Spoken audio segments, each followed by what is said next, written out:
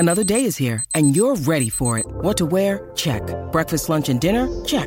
Planning for what's next and how to save for it? That's where Bank of America can help.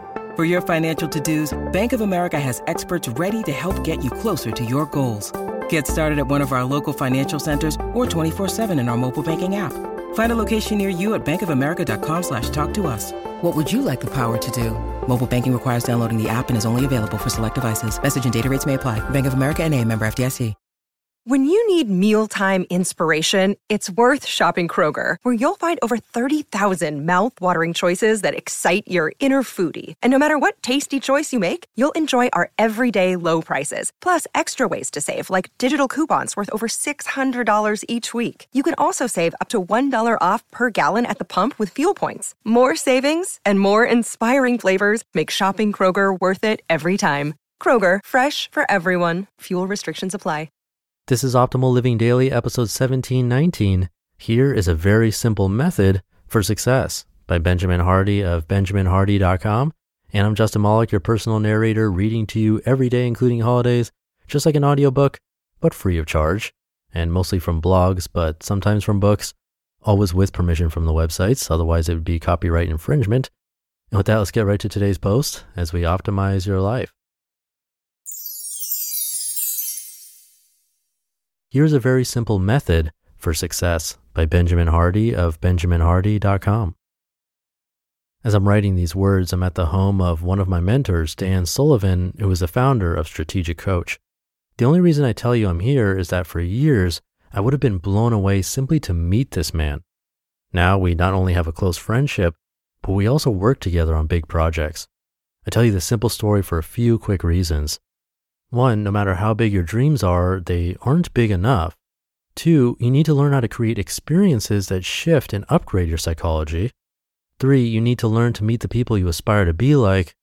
4, both your mindset and goals are limited right now. And 5, whatever it is that you want right now, you can have it, but then you need to continue stretching your mindset and experiences. The truth about goals. Most people do not know how to set or achieve goals. Most people don't clearly know what they want, and they believe they must be clear before setting goals. The process of writing your goals down on paper every single day is actually how you clarify your goals. You're not supposed to have the whole future figured out right now. You figure it out more fully one day at a time. The purpose of goals is to guide and clarify your thinking. You get to decide what clarity means to you, and you get to decide what your future looks like. You do this by intentionally writing down what you would like to see happen. It's really that simple. However, the only truly useful form of goals is in the form of numbers or events.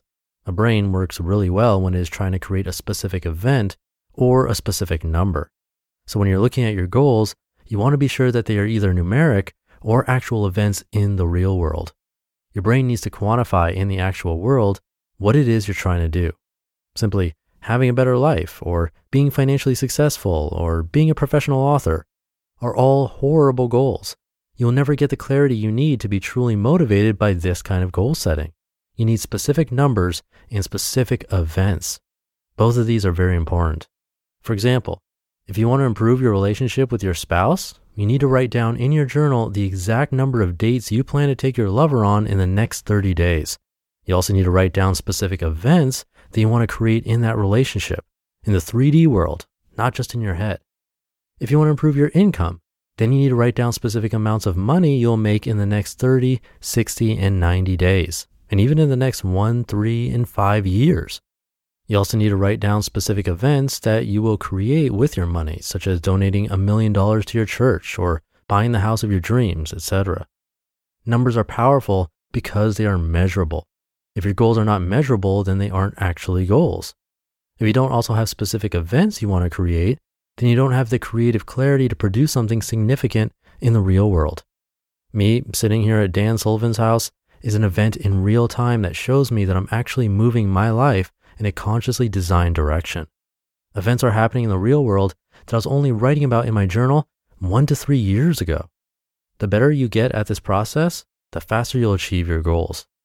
One other tidbit, when you put yourself into powerful experiences, you want to allow those experiences to truly reshape your psychology. While in powerful environments, you want to really stretch your imagination and future. Don't play small. As Napoleon Hill stated, quote, "Whatever the mind can conceive and believe, the mind can achieve," end quote. In certain situations, you are more receptive to change. Your subconscious is more fluid and flexible and within your reach, so you might as well grab it and shake it a little bit. For example, while at a recent event where I was learning to grow my business, I was feeling really inspired and in what I would call a peak state. I decided to pull out my journal and begin writing goals down that were far bigger than anything I've truly imagined. According to neuroscience, in order for visualization to work, you not only need to be intellectually stimulated, but also emotionally committed. True imagination is both cognitive and affective, mental and emotional. When you become emotionally committed to your visualization and goal setting, you begin to reshape your personality. Because your personality is based on emotions and memories, not intellect, you'll be able to truly visualize your goals. While writing your goals down in a far more imaginative state of mind, you'll begin to get insights. Those insights are the gold you're looking for. Those insights are ideas about both the what and the how. You'll begin thinking about creative solutions to your problems. You can't actually get creative solutions if you aren't actively seeking something bigger and better in your life. But while you truly entertain an idea, goal, or future event you intend to experience, you give your brain something tangible to begin playing with and solving. This is a good use of the brain, and very few people have designed systems for getting their brain activated at peak levels. What you measure matters, so measure what matters. What you focus on expands. The things you choose to measure influence and determine your mindset and mental focus. For a long time, my core metric of measurement was the number of email subscribers I added to my blog. In the past 30 days, I've gotten around 19,000 new people. The thing is, I don't really care about this number anymore. I care about something much more important. While my focus was on email subscribers, I wasn't actually making any money. When you set a goal for a specific metric, you then put your brain on track for developing the skills to attain that metric. Because my focus was on getting email subscribers, I allowed my brain to learn how to get new email subscribers. I learned how to develop the skills and abilities that will lead to that particular outcome. However, in moving forward and evolving in my life, I realized that that particular method, although useful, is not the best metric I should be monitoring. There are better metrics. There are metrics more powerful and useful. What you measure determines the goals you set. The goals you set determine the future development of your brain and personality. Instead of measuring the number of emails I get, I'm now measuring the number of clients I'm getting. I'm also measuring specific events around my work, personal life, and family. The key events I'm seeking in my work relate to powerful experiences for my clients, as well as key transformational experiences I have in my own life, such as the one I've been having this week with Dan Sullivan. In other words, my focus has shifted to tangible experiences for myself and my clients. This focus has led to far greater inspiration and insights in my morning journaling than simply focusing on the number of email subscribers I get. Your brain develops as you focus on attaining specific numbers and creating specific events. You just listened to the post titled, "Here's a Very Simple Method for Success" by Benjamin Hardy of benjaminhardy.com.